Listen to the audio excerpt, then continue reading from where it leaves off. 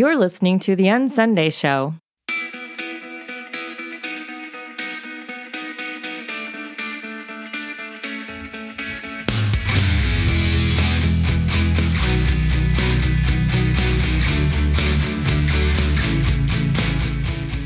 Leaving behind religious obligation to find a more authentic expression of Christ in us. This is the Unsunday Show.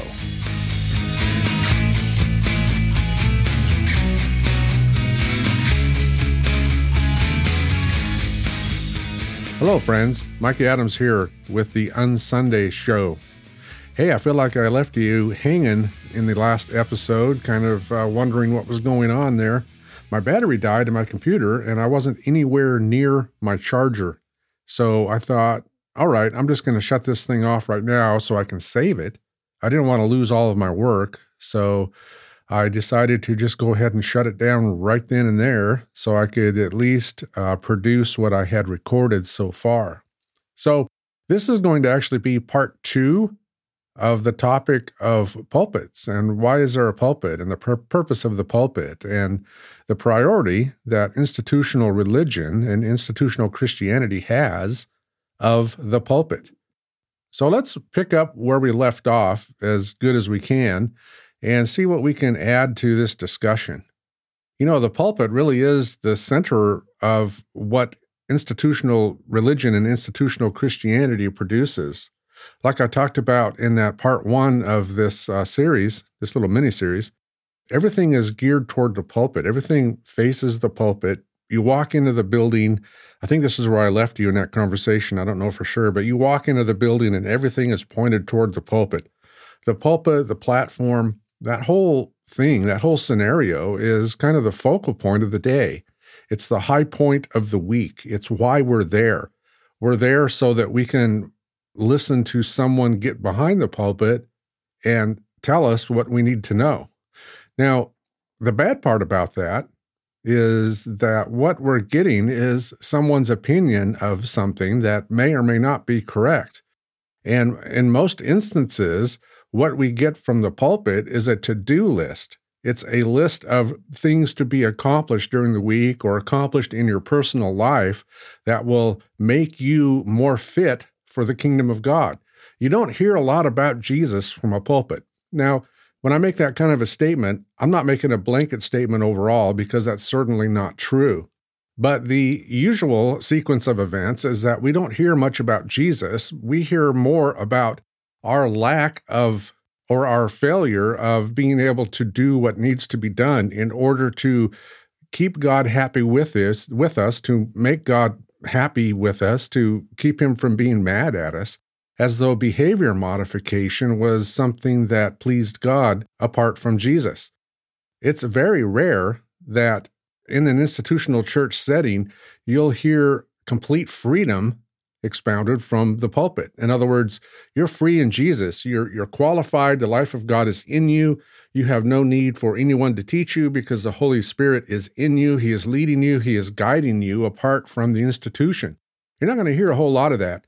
You might hear it every once in a while, but then it always comes back to we need to be doing more. We need to be working harder. We need to be sweating more for Jesus in order to keep him happy with us. And because we're in an institutional setting, we need to promote the institutional setting. And the way that we do that is to tell people that they're never finished. You never come to the end of the to-do list. There's always something more to do. And the pulpit is the focal point for that. The pulpit is the megaphone, if you will, to kind of advertise that kind of thinking out to the group. And because we're so trained to be passive, and we're so trained to just kind of sit and listen and accept everything that we hear from the professional person up front, because after all, they are the trained professional and they wouldn't steer us wrong, right? And we're so geared toward listening to that in a passive way or in a passive fashion that we just accept it. We don't question it. We don't think that, hey, well, maybe there's more to this story than what I'm hearing. Maybe the finished work of Jesus really is finished. Maybe when Jesus said, "It is finished," as he was hanging there on the cross, he actually meant it. But the problem with what we hear in institutional settings so much of the time is that it isn't really finished. It's up to you to get busy, to stay busy, to finish the work on your own, through effort, through giving, through, tithing, through attendance, through church membership. This whole list just goes on and on and on, and it gets exhausting. But the pulpit is the megaphone to make that announcement week after week after week after week. And the pulpit is the priority. The pulpit is the center of the week. It's the high point of the week. And the person behind the pulpit is responsible to tell you what you need to do or what you need to be, or the lack of what you do, or the lack of who you are, to kind of take away your identity and say, well, you're just not enough as you are. You need to constantly be working harder and harder in order to promote our message, in order to promote the institutional environment that we're in. That's the usual case. I have some quotes here from different individuals concerning the pulpit and concerning their view of the pulpit and the importance of the pulpit to the institutional setting. The centrality of the pulpit is reinforced in some of these quotes, and it's really kind of amazing. Let me share a couple of these with you. Charles Spurgeon said this, quote, "The moment the church of God shall despise the pulpit, God will despise her." End of quote. Wow, did you hear that? The moment the church of God shall despise the pulpit, God will despise her. Will God ever despise his bride? Will God ever, under any condition, any circumstance, despise the body of Christ? No, absolutely not. Now, let me say in the context of this quote, too, that I don't despise the pulpit. I just want to talk about why it's there. I want to ask the question, why is there a pulpit and why is it at the center? I'm not despising the pulpit. I mean, it's a piece of furniture. It's neutral. But it's what the system has turned it into that I'm addressing. And I'm not attacking people here. I'm attacking a system that I think is harmful to the body of Christ. I want to examine more closely this system that we call institutional church or institutional Christianity or institutional religion, whatever term we want to use. This setting that we've institutionalized, and we've elevated the pulpit to the point where the pulpit is the dispensary of all truth. And if we say anything against the pulpit, if we say anything contrary to that, to quote Spurgeon, God will despise you. False, wrong. That will never happen. Jesus said, I will never leave you, I'll never forsake you. There's no condemnation for those in Christ Jesus. We're told in the New Testament that as Jesus is, so are we in this world. In other words, the Father is treating you just like he treats Jesus, and he's never going to despise you. But according to Spurgeon, if we take any issue with the pulpit, then, we're in trouble. God's going to despise us. Dwight Moody put it this way. He said, quote, "The best way to revive a church is to build a fire in the pulpit." End of quote. In other words, it's the pulpit that's at the center. It's the pulpit that's at the center of this institutional church, and we have to ignite the pulpit somehow with fiery speech, fiery sermons, in order to keep the church alive. Well, listen, the church has been made alive by the Holy Spirit. There's nothing you and I can do to diminish that or add to it. You're already alive. The death that you needed to die, you died with Jesus. You've died to sin. You've died to the law. You've died to the power of sin. And Christian, you've already been revived. You have a new heart. You have a new life. Those are gifts from the Holy Spirit. Leonard Ravenhill said this, quote, "We need more prophets in our pulpits." End of quote. We need more prophets in our pulpits. In other words, the priority of the pulpit. The pulpit is at the center. The pulpit is number one. Robert Southey put it this way when he said, "The pulpit is a clergyman's parade." The pulpit is a clergyman's parade. And so there's our term clergy again, as opposed to laity, another layer of separation between us and them that I've talked about, numerous times in here. But Robert Southey comes out and claims that the pulpit is the clergyman's parade. In other words, it's his or her time. It's their time to tell you what you need to be doing, and it's a parade. It's a show-off time, if you will, for the clergy, whoever the clergy are. And as I've said in previous episodes, in the New Testament, the word that's translated clergy in our English language is a word that's always used for the entire body of Christ, never a special group within the body of Christ, but the entire body of Christ, the entire assembly. I thought this quote from James Baldwin was quite revealing. He said this, quote, "Being in the pulpit was like being in the theater. I was behind the scenes and I knew how the illusion worked." End of quote. Let me read that for you again, because I agree with this one. Being in the pulpit was like being in the theater. I was behind the scenes and I knew how the illusion worked. Wow. There's a confession. There's an admission.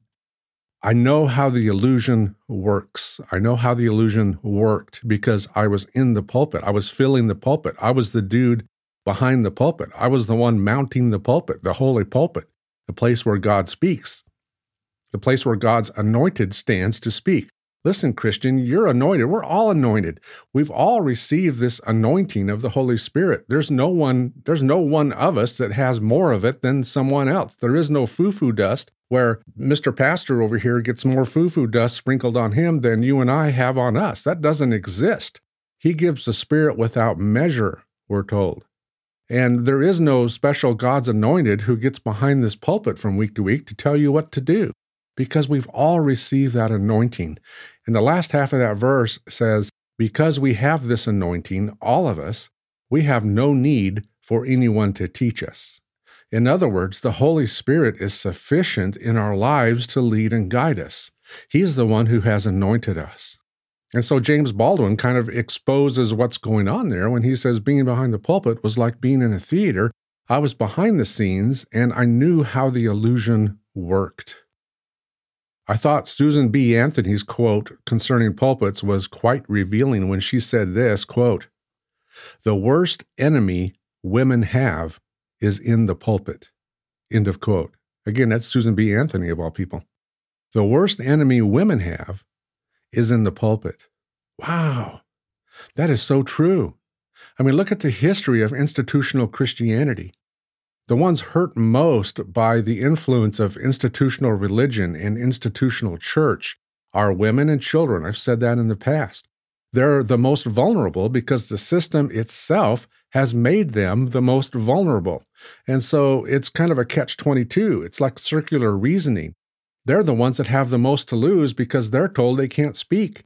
They're told to keep silent in the churches. I think that these are misrepresentations, misinterpretations, misunderstandings of certain verses within the New Testament that have been translated and interpreted incorrectly to silence women, to silence half of the body of Christ, because that's what we're doing when we silence women. We're silencing half of the body of Christ. And that message is nowhere more apparent than from behind most pulpits. Not all pulpits, but most of them have that message that women are not allowed to get behind this thing and say anything. And so what happens? We're missing out on what half of the body of Christ has to say. We're missing out on what half of the body of Christ thinks. And that's not good. Leonard Ravenhill added this. He said, quote, "If we had more hellfire preaching in the pulpit, then we would have less hell-bound people in the pew." Let me read it again. If we had more hellfire preaching in the pulpit, then we would have less hell-bound people in the pew. In other words, for him, the priority of the pulpit on each Sunday morning and throughout the week is this preaching of condemnation, this preaching of hellfire, this preaching of guilt, this preaching of shame, this preaching of false guilt that's placed on God's people who are under no condemnation. But he is saying, well, part of the function of the pulpit and part of the reason why the pulpit is such a priority is we need to talk about hell. We need to talk about fire and brimstone out of the pulpit. And so that's part of his take on the priority of the pulpit and why the pulpit is such a necessity. Martin Luther said this in the context of talking about pulpits, and this will be my last quote that I give you. But this is Martin Luther, and he said this, quote, "Ears are the only organs of the Christian." End of quote. Did you catch that? Christian, sit down and listen. Don't talk. Just listen and obey and act on what you're being told from the pulpit because, again, ears are the only organs of the Christian. In other words, the pulpit is such a priority that your only job and my only job is to sit passively in the pew or passively in the chair or passively on the bench, whatever context that we're in, and listen. Don't act. Listen. Don't have independent thoughts. Listen. Listen and obey, because that's the institutional religion's or institutional church's ultimate agenda is conformity. That we conform to what we're hearing, that we conform to what we're being told without questioning it. Because, again, the person behind the pulpit is thought to be some super spiritual person who's got some kind of special anointing that the rest of us don't have. Why? Because we've so professionalized it. We've so sat passively for so long that we don't know how not to sit passively and how to actually stand up and question things and say, wait a minute, this can't be true. This isn't who I am in Jesus. This isn't God's opinion of me.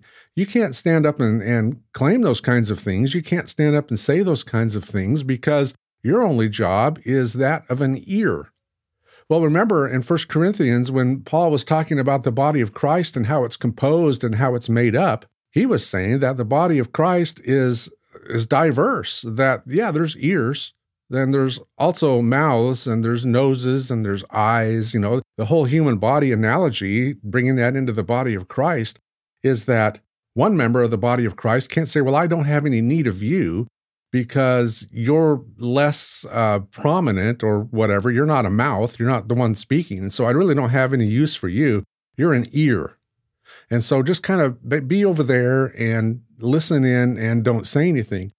That goes against everything Paul told the Corinthian church when he was talking about the body of Christ and the importance of every member in the body of Christ functioning, of every member within the body of Christ participating, of every member within the body of Christ using their spiritual gifts, whatever those gifts are, to contribute to the building up of the body in love. When we don't do that, when we stifle people from being able to exercise their spiritual gifts, the body of Christ ceases to be built up like it should be. It ceases to be built up the way the Holy Spirit intends it to be built up, because everyone in it isn't functioning. Everyone in it isn't able to function, because we've given that responsibility over to one person or a small group of people, and we've said, do it for us. We want to sit here and listen to what you say because, again, we're paying you to do it. We've professionalized this. It's your career. It's a career path that you've chosen, and we want you to do it for us. And like I've said in so many other episodes, institutional church, institutional Christianity has, in my opinion, trained the ecclesia out of us. Most of the times that you see the word church in your English Bible, it's not the word church, it's the word ecclesia.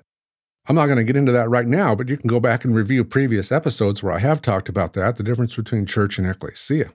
So when I talk about the ecclesia, I'm talking merely about the body of Christ without the encumbrance of an institutional setting that's been superimposed on top of the body of Christ, which needs to be jettisoned, in my opinion, so that we can get back to just being the body of Christ. And the pulpit is one of those things that's in the way or that's hindering that from being done.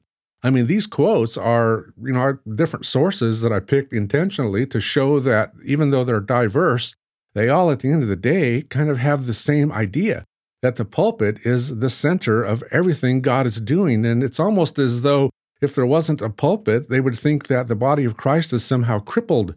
Well, institutional Christianity or institutional religion would certainly be crippled, but the body of Christ wouldn't be crippled. The body of Christ would be set free. Because now I have the opportunity to get back to what Paul was saying, every member functioning, every member contributing, every member exercising their spiritual gifts and having that opportunity in a corporate setting to exercise our spiritual gifts. One of the problems with the pulpit is, I'm getting one person's opinion of what's going on, and if they're wrong, I can't do anything about it. I can't fix it. I mentioned an episode or two ago, if you have a question during this time, try standing up and asking your question. Well, you're going to be escorted to the door. They're going to take you outside and, they're going to be marked a troublemaker or whatever. And it doesn't go anywhere. I mean, you can't do that. That setting is not designed to do that. That setting is designed for one-way communication from them to us. And as Martin Luther said, Our function is to be an ear and listen to what we're being told. But that goes against everything Paul talked about when he talked about the body of Christ. This is something that we've done. We've institutionalized the pulpit. We've institutionalized the one pastor leadership within our institutional settings. That's our doing. I mean, church history is replete with that, and you can see it kind of snowballing in church history, really beginning about 110 AD, and by 250 AD, it was really going. And then, of course, as we've talked about before, under Constantine, it really took off. I mean, church history, that's it. That is church history, is this one pastor or one group of people that got put in charge by other pastors, by the way, not by anything in Scripture or by anything the Holy Spirit's doing, but pastors put pastors in charge, and the thing just kind of snowballed, and it's gotten worse and worse and worse, and look where we're at today.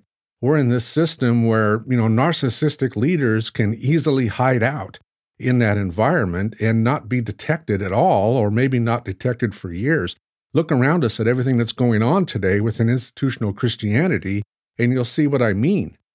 But even in the midst of that, what we see is that the body of Christ, believers, are in these systems. They're there, and a lot of them are feeling helpless and hopeless to do anything about it. Well, I certainly understand that struggle, and that's one of the reasons that I started the Sunday show here, was to be able to talk about some of those things that I see, some of the origin of these things, and some of the results of doing them, and to just ask the question, why are we doing this? And kind of throw it out there and see where it goes and see what it does. So that's a little bit more of my take on pulpits and why is there a pulpit and the centrality of the pulpit to the Sunday event and really to the entire week. It all culminates in the pulpit. And this has been given to us again by church history. Those quotes I shared with you are an indicator of that we've come to view this idea of a pulpit as kind of a holy thing, a holy place up front that we can't live without. But that's not true. That's not true at all. So that's what I have for you this week when we're talking about pulpits. We're talking about priority of pulpits. We're talking about the centrality of the pulpit. And so I will leave you with those thoughts. And until next time, you all take care. Bye.